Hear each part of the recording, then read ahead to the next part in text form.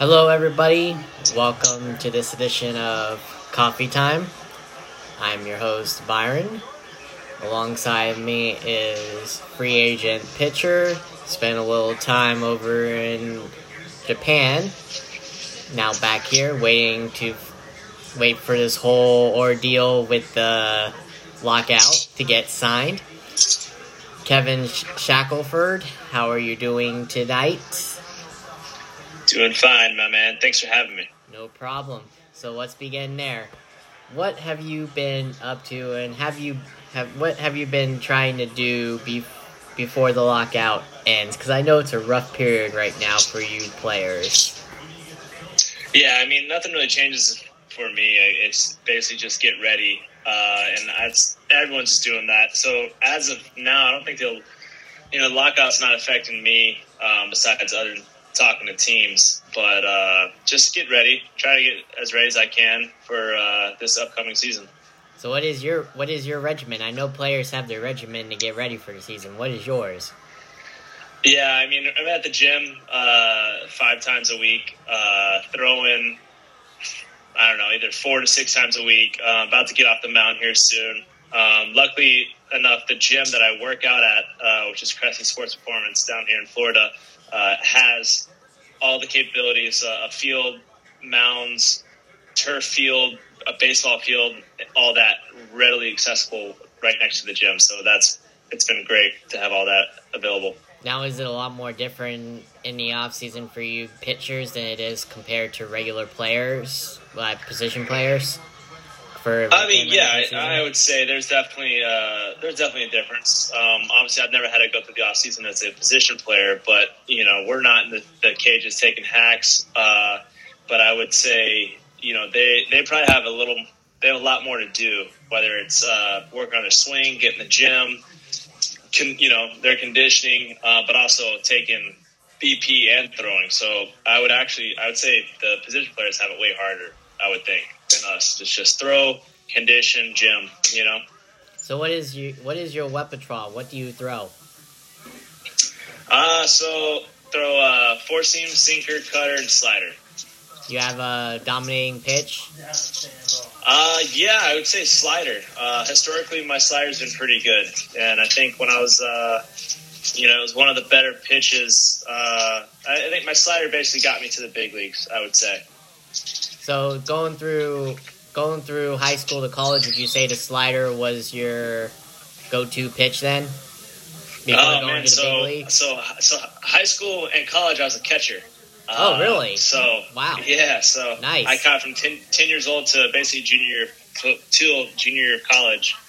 I switched in the fall of my junior year to pitching. I threw 17 innings in college, none which were very good, but I could throw hard, so I got drafted in the 21st round.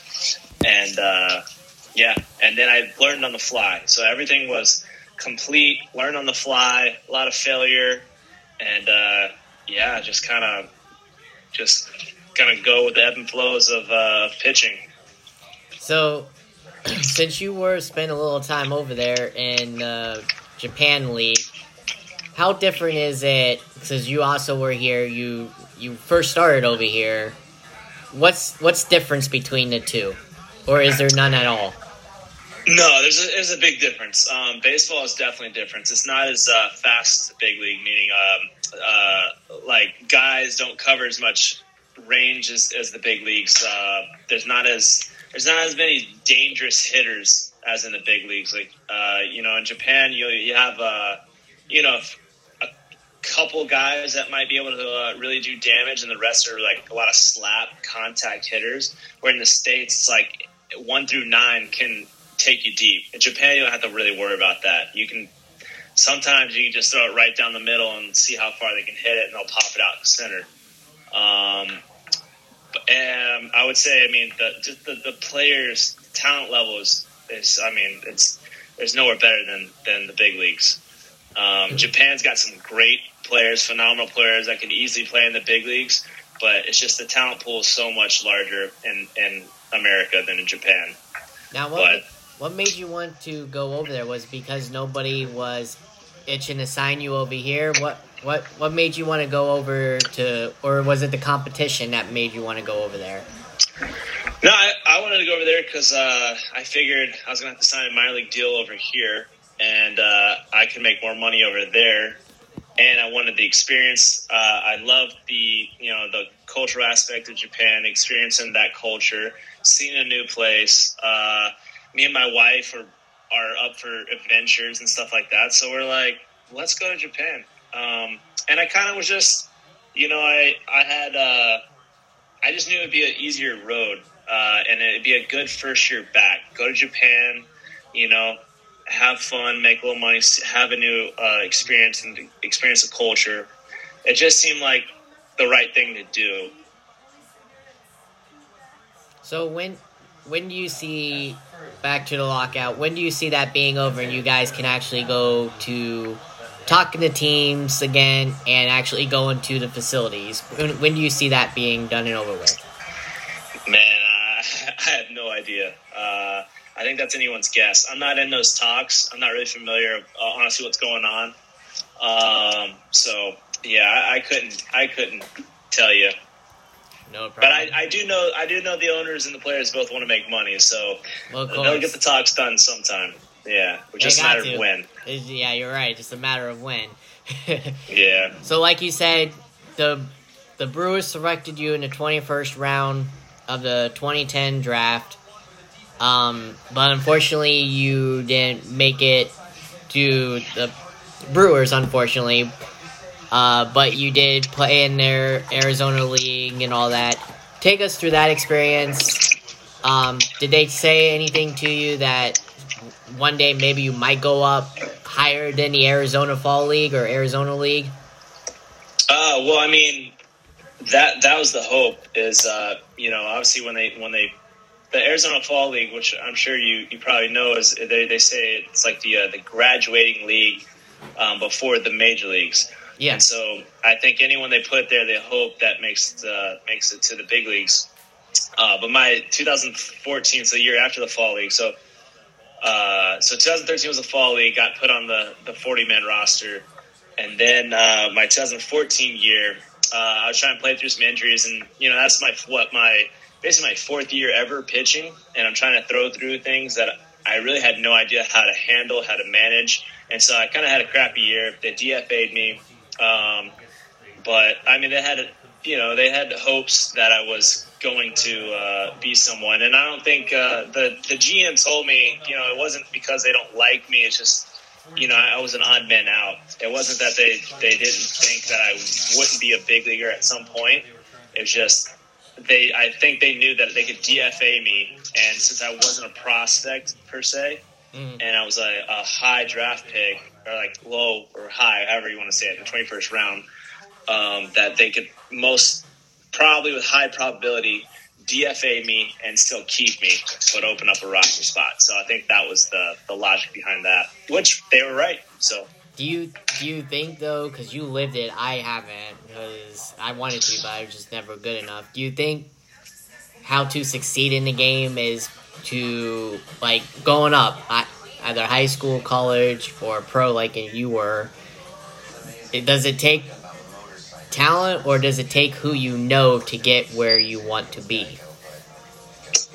No, I mean, you obviously have to have the talent or capability or potential to get there. So you got to have the talent to get there, but you have to have the mind. It's not. I don't think it's really who you know unless your dad owns the the big league team. But you have to have the mindset that you can play with anyone. You're gonna make it, and you have to have the mental fortitude to deal with adversity because a lot of things come your way. Whether you get released, you get hurt, your girlfriend breaks up with you mid-season.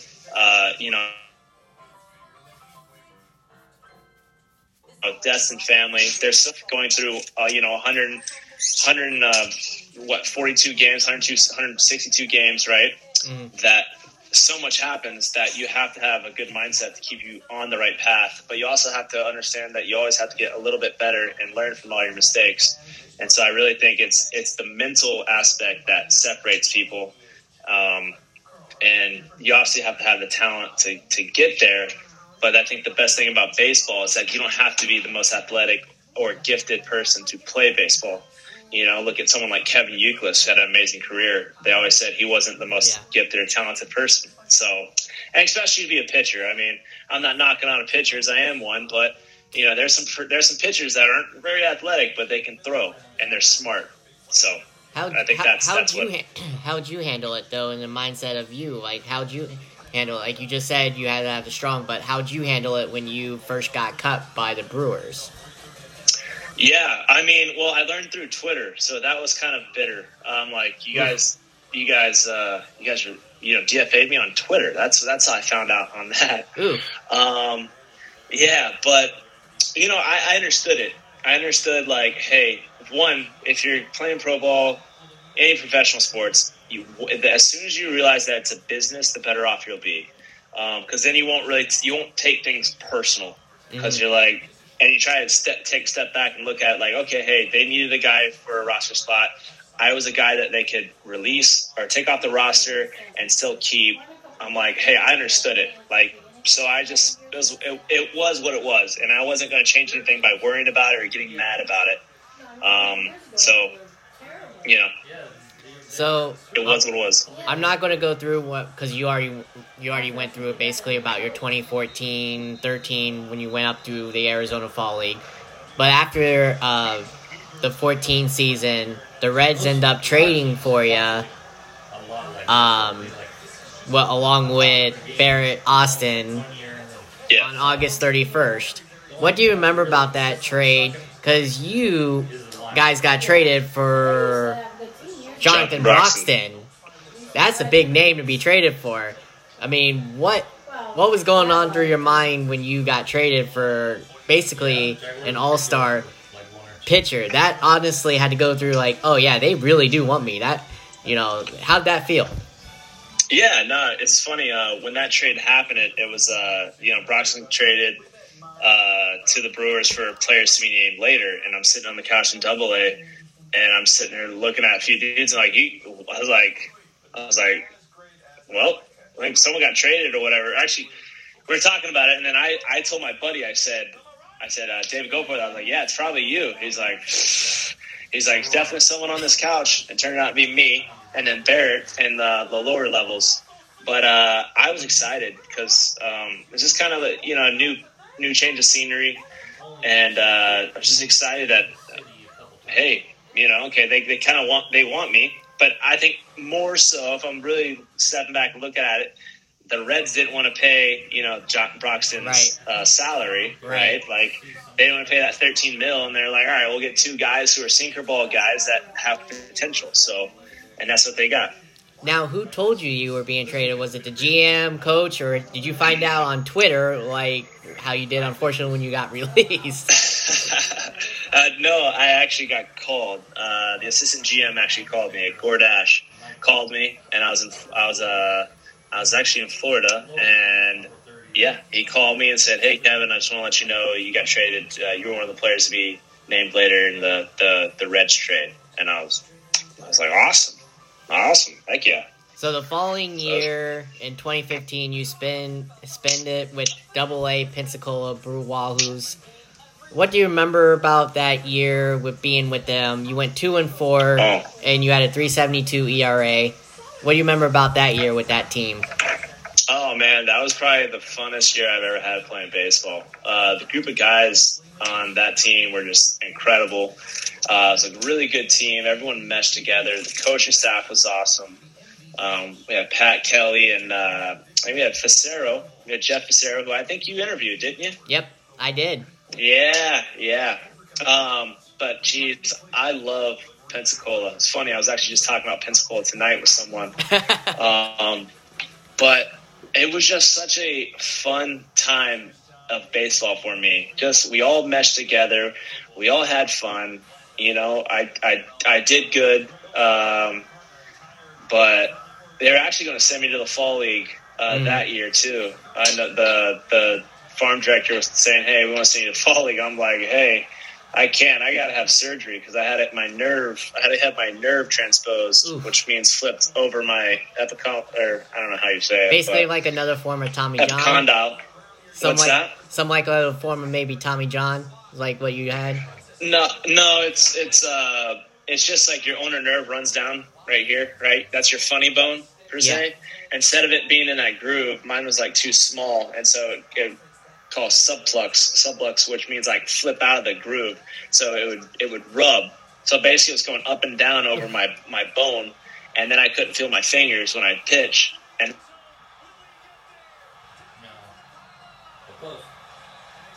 that really happened like later, so I didn't get to go to the fall league again.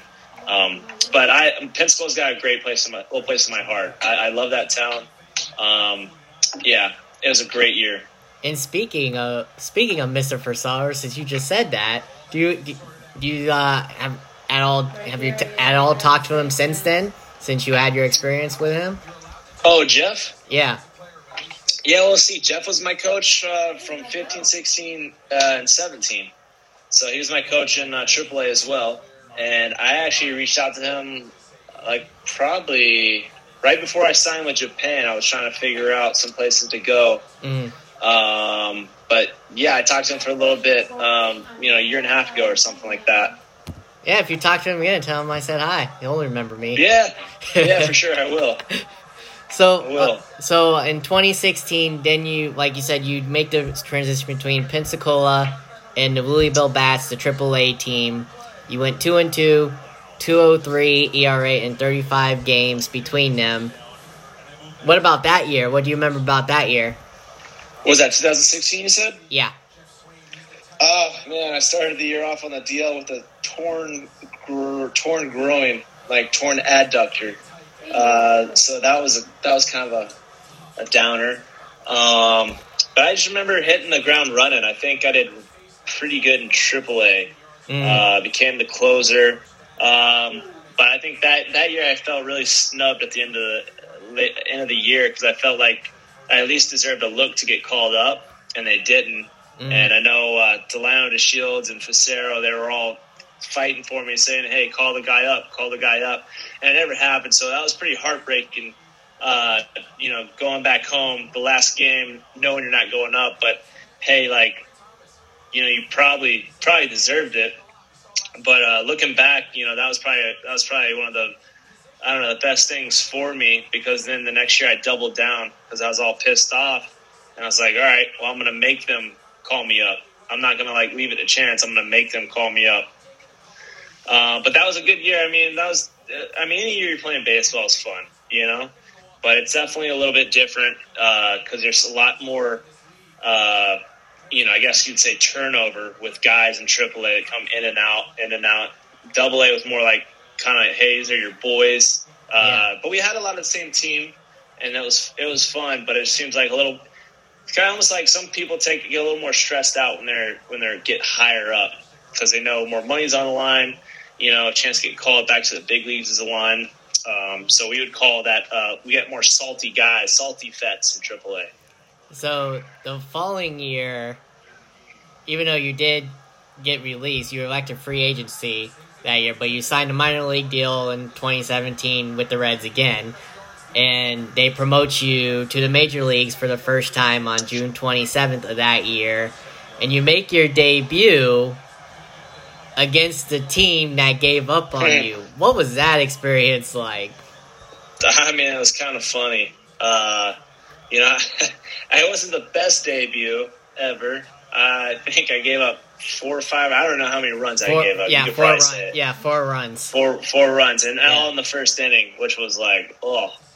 But it was cool. It was kind of like, I don't know. It was ironic. I think it's a good word to say.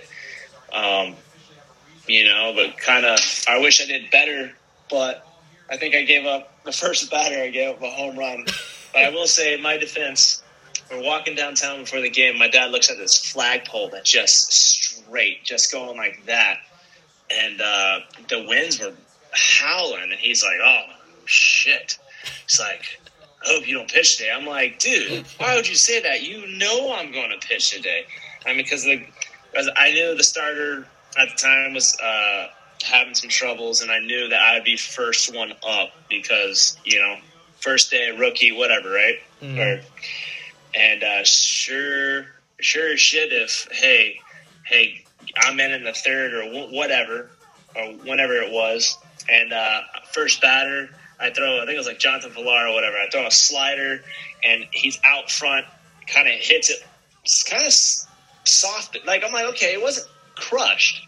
And then I'm like, all right, cool, pop up. And I turn around and I see Scott Shedler, the right fielder, is kind of like jogging.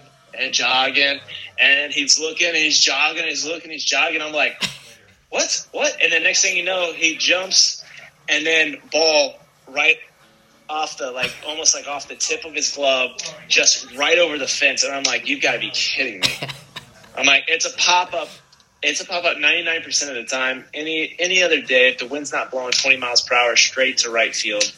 But, they call it, what do they call it? They call it a Great American Small Park for a reason. Well, yeah, unfortunately, I was just about to say that, but you beat me to it. He gives up the most home runs. That's what. Oh, yeah.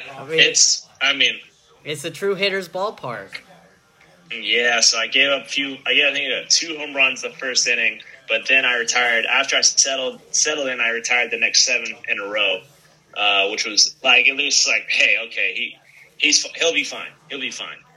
So, did you have your debut, did you know you were going to actually debut that day? Did they tell you that? No. I'm just glad they didn't debut me on the day I flew into Cincinnati, because it was a 3 o'clock wake up out of Norfolk, Virginia, catch a flight, fly in there, didn't even get the chance to nap, and I couldn't sleep the night before because you're all excited. Right. Yeah, and then I was just worn out that day. But then it was a couple days. I think it was my 3rd day in Cincinnati that I pitched. But no, they didn't tell you. It's just, hey, here you go. Did you have goosebumps there? Because I know, like you said, your family was there. So did you have goosebumps that day, your debut? I mean, I had some adrenaline going through me for sure. I don't know about goosebumps, especially after, you have your first batter hits a home run. You're like, oh, shoot. Now I was like, all right. I was just like, all right, dude, come on, go. I was trying to actually, stay calm. And then after I gave up a few runs, I was like, nah, screw it. I'm just going full bore. And then I started doing that, and I was like, oh, 0, 0, 0. Or out. I was like, so much for trying to stay calm. I should just, full throttled it, and I'd have been all right. Do you remember who your first strikeout was against? And did you ever get to keep it? Keep the ball? Yeah, I think it was Domingo Santana. It was Domingo Santana. I think. But yeah, they give you the ball. I think the first pitch, the first strikeout, yeah, you get to keep. There you go. Do you still have those to this day with you? I hope my parents have them. I gave them both to them, because all the hard work and just always being there for me. I felt like they deserved to have those. There you go. So in your time, yeah. I know it was a short time, unfortunately, but what out of the hitters you faced, who would you have wanted to face? I know you got to face a few select, but who would you have wanted to face before your time ended so far in the majors? Oh, definitely Trout. I mean, I would love to, just any of the best hitters. Trout would have been awesome. Someone's Miguel Cabrera would have been awesome. I don't know. Just facing the whole Yankees team would be cool. Just at Yankee Stadium would have been awesome. Mm-hmm. But I don't know. For me, it's always why not go against the best, right? So whoever's really crushing it that year, that's who I'd want to go, because that's where you see what you're made of and how your stuff plays. So, do you think your rookie year was a success? Yeah, I mean, I would. I'd say if you look at my first half, the numbers weren't that good. But if you look at the back, if you just cut the season, right? If you look at my later in August, September, October, the numbers are completely different. But I basically started to shake. I started shaking because the game wasn't being called the way that I pitched. And so when I talked to some older guys and all that, and I started shaking off, even though, hey, you got a guy that's been there, but he doesn't know you, the catcher. it's not if they're not calling your game and you're trying to do things that you haven't done in the last, ever, then you're not going to have success. So I had to go back to, hey, what got me there? And let's stick with that and see if that works. If that doesn't work, then we change it. But it proved that it worked because I think in September I had like a 1-8 and 13, 15, 8, whatever it was, however many innings. So I went from mop-up man to, hey, 7, 8, and even got a chance to for a save situation. But I'd also say it was a success because I was in the rotation. Brian Price was like, hey, or not in the rotation, but on the team the following year. He says, hey, as long as you don't absolutely, shit the bed in spring training, you're in my pen. He's like, I want you there. And then it just so happens 2 days before we're leaving Cincinnati, my arm blows up. So let's say this. I know you bullpen guys love to play tricks on each other. I know you were only there a rookie. You were only in the majors your rookie year so far. Do you have any funny moments your rookie year that you can share? Do you remember that they pulled on you? Oh man, no one really pulled anything on me, to be honest with you. But I had pulled some stuff on other people. Like I had this fake spider, and I had a fishing string, and I used to like Wandy Peralta. I remember I got him good. Just walked through the locker room, and I'm pulling it, and then he's screaming.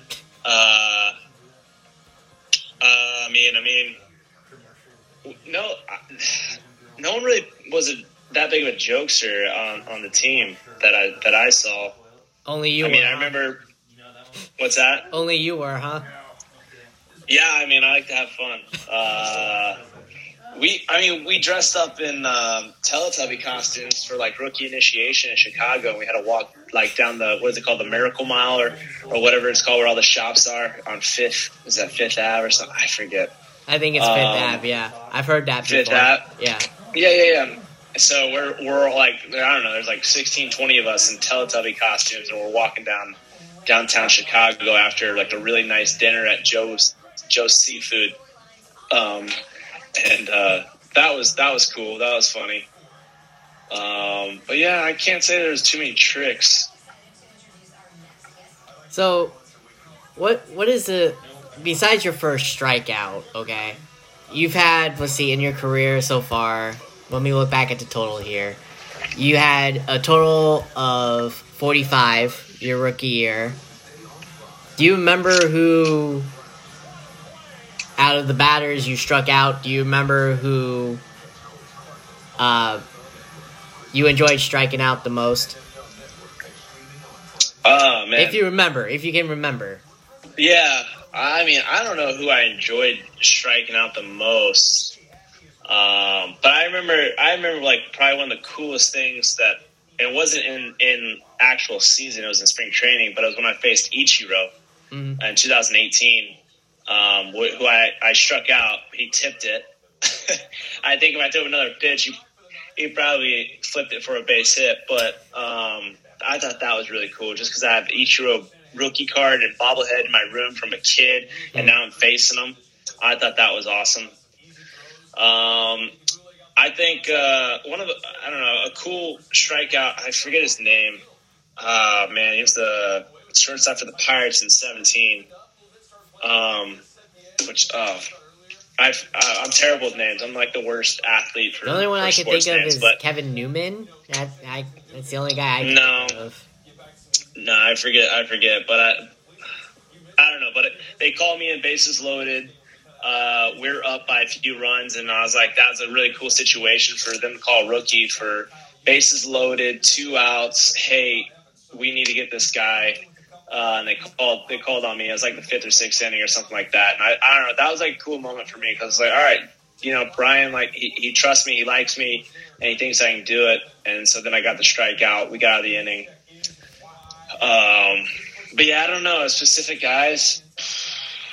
I don't know. I struck out the last 2 games in Chicago, the last 2 games of the year. I struck out the side back-to-back, October 1st and October 2nd. I thought that was cool. And Chicago at Wrigley. There you go. Yeah, well, of all places, yeah, of course. Your rival team. Yeah, Wrigley's awesome. I love that place. So, unfortunately, you get released on June 5th of 2018. So you take time off to go over to Japan. You sign. Well, let me. I think. Hold on. I think. No, never mind. It doesn't say when you sign. Yeah, it doesn't say when you. Yeah, from my. Yeah, no, so I wish I just took time off. I was actually rehabbing, so I had Tommy John, so I got released because of Tommy John. So when did you actually sign? When did you actually sign? Because this doesn't say when you signed over there. Yeah, signed for what? For Japan? Yeah. Play Japan. Oh man, when did we sign? November, December 2020 maybe? Last year? So, yeah, something like that. But I basically had 3 years of rehab. A shoulder problem after my Tommy John surgery. Coming back from Tommy John, I was throwing, and my shoulder was killing me, and no one could figure it out. So then the Reds released me for that as well. So basically what happened was Tommy John with the Reds, right? I blew my elbow up like March 28th before we're leaving for the season in Cincy. And I do a month and a half rehab, go back up, 10 days, sent back down, come back up, pitch to the 26th man against the Cubs, tell them my elbow still bothered me because there's like some issues about the diagnosis and all that stuff. Find out, hey, it's torn, which kind of figured it all along. And then they released me because they could, as long as they paid me and did my rehab. So I stayed with the team and did rehab. Then signed back the following year. But as doing rehab for my Tommy John, my shoulder was killing me. No one could figure it out. Everyone just said, "Oh, it's a impingement or your shoulder's weak and all that." I'm like, "Look, I'm not weak. I know it's not that. My shoulder's pretty strong and stable." And then they released me because no one could figure it out. They paid for rehab, but then I finally got with a doctor in Dallas, Texas, who figured it out. Dr. Greg Pearl, phenomenal vascular surgeon. He figured out that it was a pinched nerve and artery in the back of my shoulder. And so we got that figured out in November of 2019, and then spent all 2020 rehabbing that as well. So when you do get over there and you play over there for that year, how'd you handle the language barrier? Did you have to have a translator with you at all times? Yeah, they definitely have to have a translator. I picked up a little bit of the language, and some of the guys speak broken English, and you can usually kind of play charades and get around some stuff. But it wasn't too bad. I mean, all the Japanese players are phenomenal human beings. The Japanese culture is just amazing in general. The people over there are phenomenal. But the translator's next to you, and I would just say something. If I really need to communicate, and have like specifics, I would translate through my translator, or they would tell him and tell me. So it's not a great way to communicate, especially if you're someone like me who likes to talk to people and wants to really get my message across so it doesn't get, blurred or messed up. Not the best way to do it, but it was adequate, and we didn't really have any problems doing it. Yeah, unfortunately, I wish you could answer this, but you obviously couldn't because you were there last year when no fans could be in attendance. I'm sure that had to hurt because I've heard nothing but how good the fans are over there, and not having them there, I mean, had to hurt you guys a little bit. It had to feel like practice. At times there was no fans, which made it pretty dull. At times at certain places there were fans, like in Osaka at the Hanshin Tigers. They were out of a prefecture that was shut down by COVID, so they could have full capacity. When that was at full capacity, it's awesome. And cheering, it's never quiet. And everyone's got every batter's got their own song. They're hitting these little plastic things, making noise, singing. And when it's like that, it's one of the coolest things ever. And I saw it once. We got to see it a few times in the Tokyo Dome, which was cool. Half the times 10,000 fans were allowed to be there, but it's nothing like when you get the 35 to 40,000 fans jam-packed, everyone's singing, and the band's playing and all that. It's really cool. And would suggest anyone who's over there, if you get a chance to go see a Japanese baseball game and it's full fans, go see it because there's nothing like it. It's like European soccer, kind of. Everyone's cheering and yelling and stuff. It's great. Now, unfortunately, if you don't get signed by anybody here for the following season, what are your plans? Do you plan on going back to Japan? Do you plan on retiring? What do you want to do if, say, you don't get signed by a team this year? Yeah, I mean, I don't know. We'll see. We'll see whatever life brings me. And if I don't get signed by anyone, then so be it. Then we'll just have to wait and see.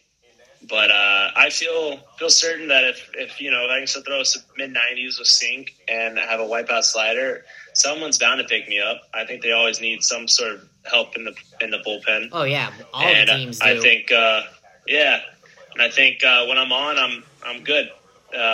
So it's just a matter of staying healthy and being consistent. So let's talk a little bit about the game of baseball in the state that it is today. Do you like how it's changed, where it's gone all analytics, walk, strikeout, home run?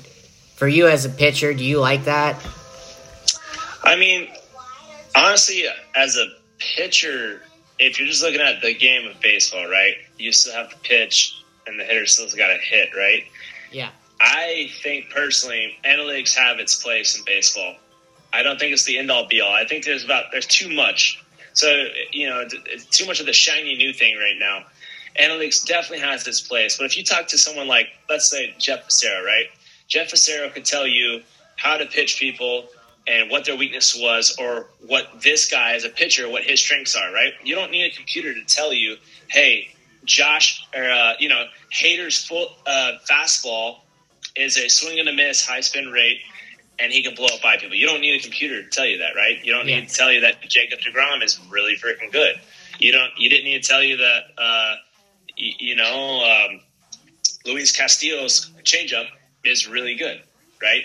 Now, all it does is it puts numbers on paper that says, hey, but which I think they're getting better at, until you can tell someone, hey, this is your changeup, and if you grip it like this or you can make it spin like that, then it'll be better, which now they're starting to do and be able to actually put it to work as far as using the analytics into baseball.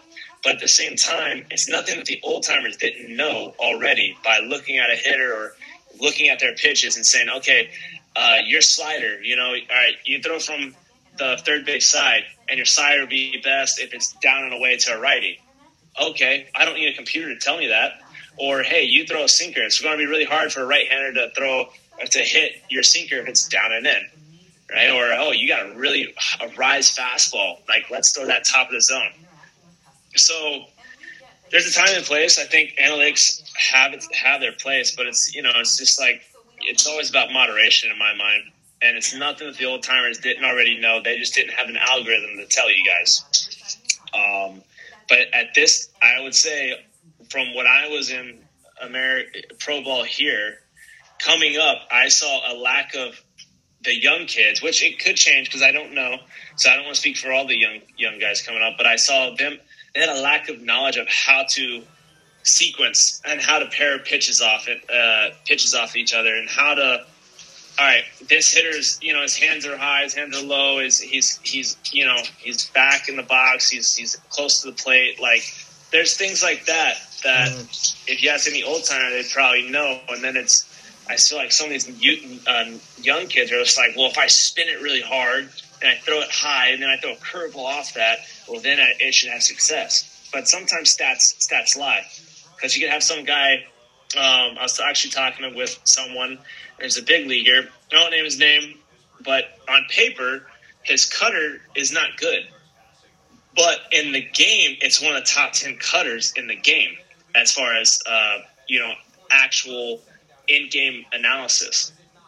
So it's stats have a place, but how much?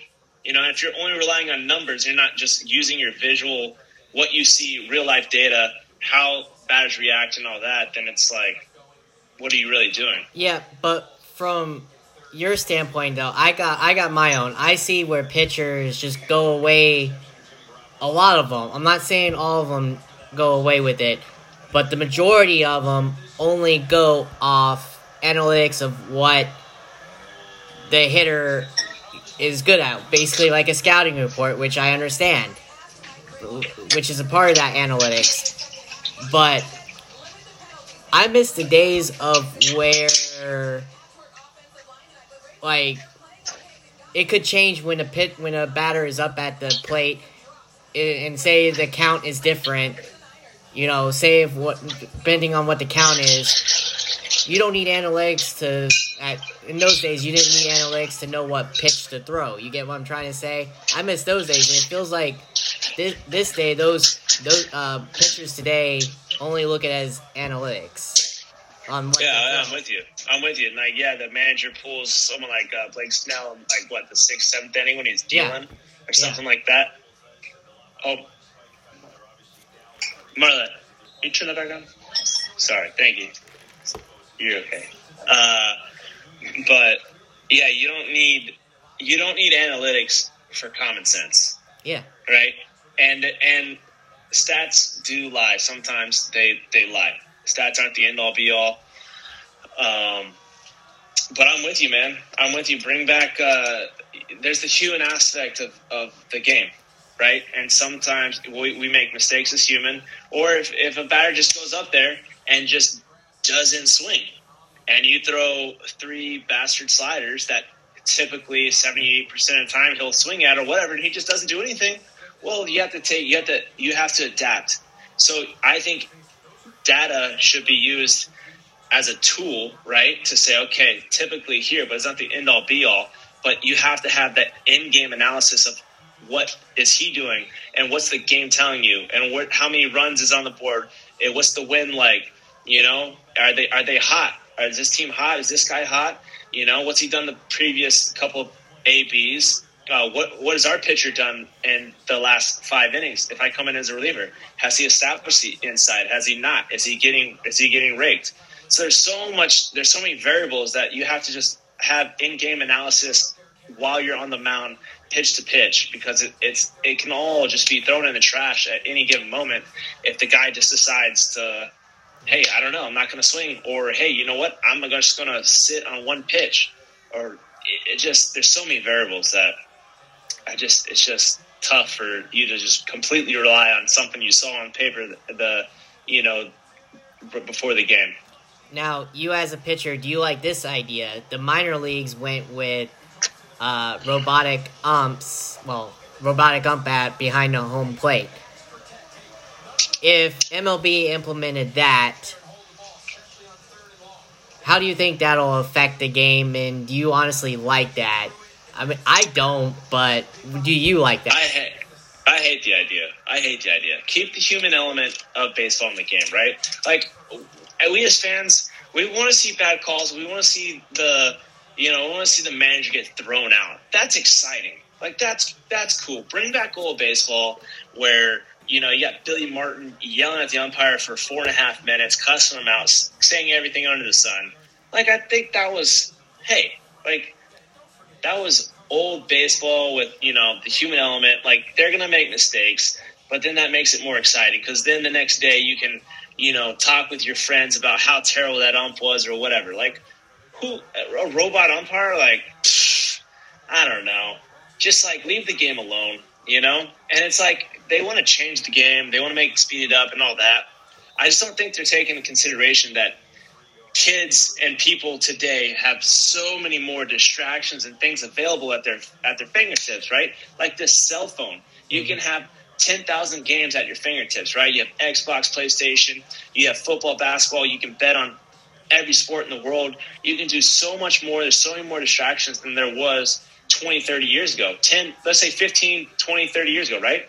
Yep. It's like, so they think it's the game that's not bringing people to the seats, when I think it's just so many more things that kids are attracted to, or their attention is somewhere else. And I don't think that's necessarily the game's fault. Like, unless we're just doing home run derby in after the 7th inning or something like that, which, whatever. But, like, I don't know, leave the game alone. The game's not broken. Stop trying to speed it up and make all these dumb rules. I just think you're going to get to a point where people are just like, nah, whatever. We're over it. I'm glad you said that, because I'm with you in that same boat. Is that what you think, like, me as well? Tell me if you think like me on this as well. That's where the game has gone wrong nowadays, especially for the casual fan who just watches it. The ratings are completely down than what they were in the past. Do you think it's because of that, or because they don't know how to market the game with their with key players for the casual fans? Yeah, I mean, hey, that last statement you said holds a lot of weight. I can't tell you. Go up to the people and just ask them, do you know who Mike Trout is? Just go walk around. Half of them be like, who? Right. And that's your best player. You're not marketing him, right? You're not putting him on front. Now, granted, Mike Trout might not want to be marketable, right? But I think it's the league's job to make things more appealing in an aspect of just getting to know players. I think they should do more to just promote everyday players as well, like all of them. Maybe, I don't know, but I think also letting players be themselves and not having to put on a show and be politically correct and all this and whatever. I mean, politically correct to a certain way. We don't want to offend everyone, right? But we don't want to just put up fake wall smoke and mirrors. But you want to have fun. I think a lot of people are having fun, but I'm with you. I just don't think they showcase people's true personalities and promote players that they should, as well as, we think they should. Now, part of that, do you think it's also because of scheduling as well? Because for like we're on the East Coast, West Coast, which is Eastern time. Well, I'm on the west side of Florida, but whatever. You get what I mean. We're on the other coast. Yeah, we're on the East Coast, and there's the West Coast. Yeah, and those games don't start until 10, and it's hard for, to stay up and watch the late games. Do you think that also do you think that's also part of the problem, too? Yeah, I mean, definitely. Definitely think it's part of the problem. And I think we play too many games, honestly. There's too many games, and they're just kind of like, another baseball game. But why do we need to play 162 games? Yeah, but isn't that what the players want, though? Because that's how they get paid, right? Isn't that what they want? I don't know. Not the smart ones. I don't know. I don't want to play 162 games. Just pay the same and cut the games down to 142. I think everyone's going to make enough money. But, it sounds like, that's what they want for money-wise. But I feel like when you have something that much going on, it kind of just waters it down. But if that was the case about making money, then you'd say, well, why doesn't NFL play more games, But NFL kills it, right? They're the number one grossing sport. And how many games do they play? 30? Or how much? How many? I don't even know. Well, let's see. In the season, this is their longest one. This is the first time they're playing 17. There's 18 17, weeks. So 30, way off. Yeah, so 17 games, right? Yeah. So you're telling me that the players couldn't crush it with 142 games and make just as much money? No, I agree with you. Yeah. So I don't know. So I don't think anyone. Let's also now talk about the team that you were with, the Reds. In your opinion, what do you think needs to happen for them to be where they want to be, which is the playoffs? Because I know right now, I don't care what anybody says or what the Reds fans think, but pretty much I think they're in a rebuild mode. What do they need to do to get to the playoffs again? Man, I feel like they've been in a rebuild mode since I was there in 2017. I can't speak specifically to them because I haven't been around that organization and the coaching staff and all that, and I've heard great things about the coaching staff. And I know there's some phenomenal, great human being players and coaching staff there.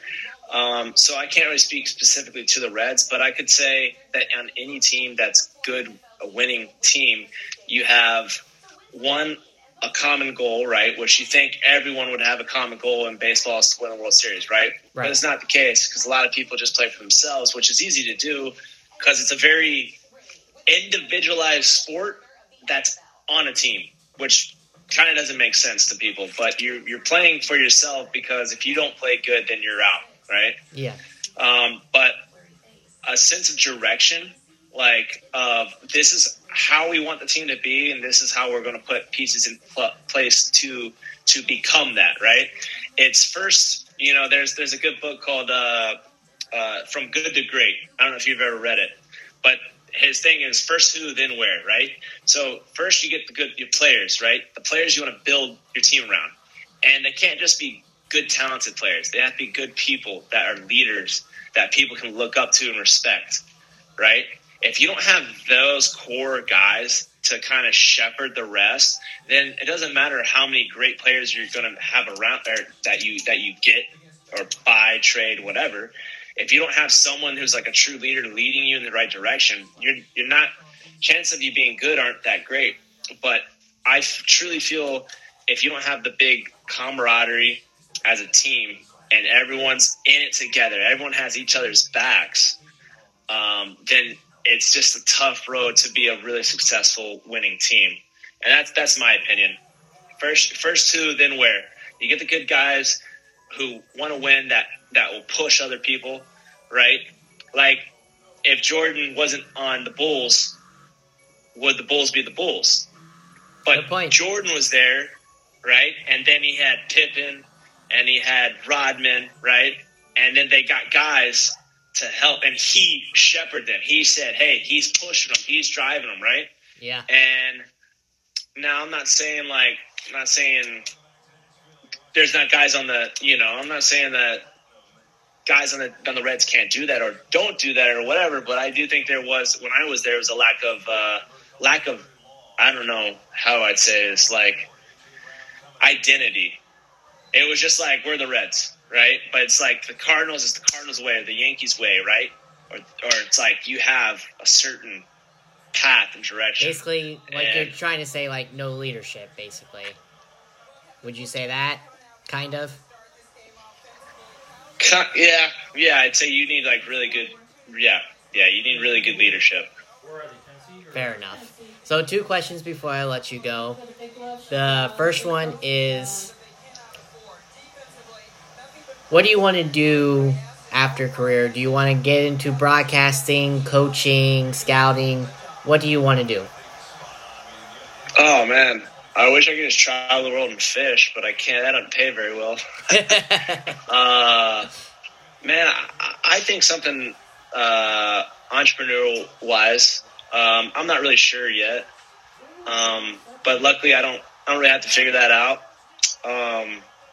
I don't think coaching. I love to help kids, and but I don't think. I don't know if I have the patience yet for coaching, and I don't think it doesn't pay enough for what I want to do. I want to be able to travel the world one day and fish and do all that. But yeah, something I got to be my own boss. I think. There you go. It's just because I just feel like I've seen too many people that are in positions that are terrible at what they do, but they're in the position. I always call it failing upwards. And you see it in baseball all the time. The part of me would love to coach and be in baseball, be in the front office, though, and try to run an organization the right way. Because there's so many people that run organizations in pro baseball that are just terrible. Oh, yeah. They're terrible. Oh, yeah. They're terrible. Yeah, they're terrible with organization. They're terrible with treating people with like humans with respect, kindness. It's a totally different organization now with the Brewers that when I was there. But how are you going to release some guy and I find out on Twitter and no one tells me? Yep. Like that's a lack of leadership, right? Yep. If you're going to make the deal and you have someone's like livelihood and career and their dream in your hands, don't you have enough courage to tell them, call them? I agree. Tell them to the face. I agree. But I don't know. Hopefully, eventually, I can be well enough off that where I could help people and do,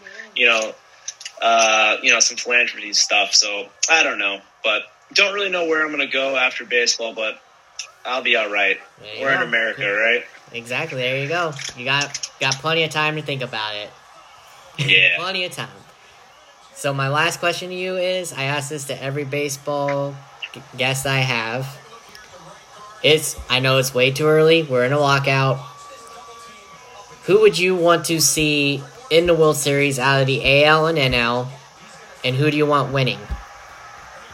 Oh, man. I don't even know. I don't even care. The one I'm on. Whichever team I'm on that's paying me. I'd love that. I don't know. Who hasn't won it in a long time? We'll see. I mean, you got the Cubs finally won it, right? So, yeah. Yep. And then the Braves. I mean, I would say the Braves. They just won it. I mean, man. You know, I couldn't really answer that, but you know what I do cheer for? I cheer for guys that I know who are good quality human beings. There you go. And if they're on a team, then I cheer for them, and I just want them to have success and do good. Or always an underdog. You know, a team that hasn't won it in a while. Maybe like the Mariners. I think the Mariners would be awesome. You know, old buddy Mitch Haniger's on that team. Throw in my Padres. Mitch's? No, throw in my Padres. Oh, yeah. Let's go. Yeah, let's go Padres. I'm in for it. Someone who hasn't won it in a long time. I'm here for you. Let's do it. How about Padres Rays World Series? How about that? That'd be cool. That'd be cool. But MLB wants that that big market matchups. I know what they want. Yeah, I know it's not going to happen, but you can only dream, right? You can always dream. It'll happen one day. For sure. I mean, they're number 1 and number 2 in prospects, so yeah. Who knows? Bound to happen, maybe. I don't know, but we'll see. But I do thank you. It was fun. You're more than welcome to come on anytime you want. I got your info. You got mine. So that sounds good, my man. Thank you, Byron. It was a pleasure. It was, and I'll stay in touch with you. I'll send you the episode, and I'll send you the YouTube link. Awesome. Happy holidays, my man. Same to you and your family. Happy holidays. Thank you, brother. All right. Bye. Bye.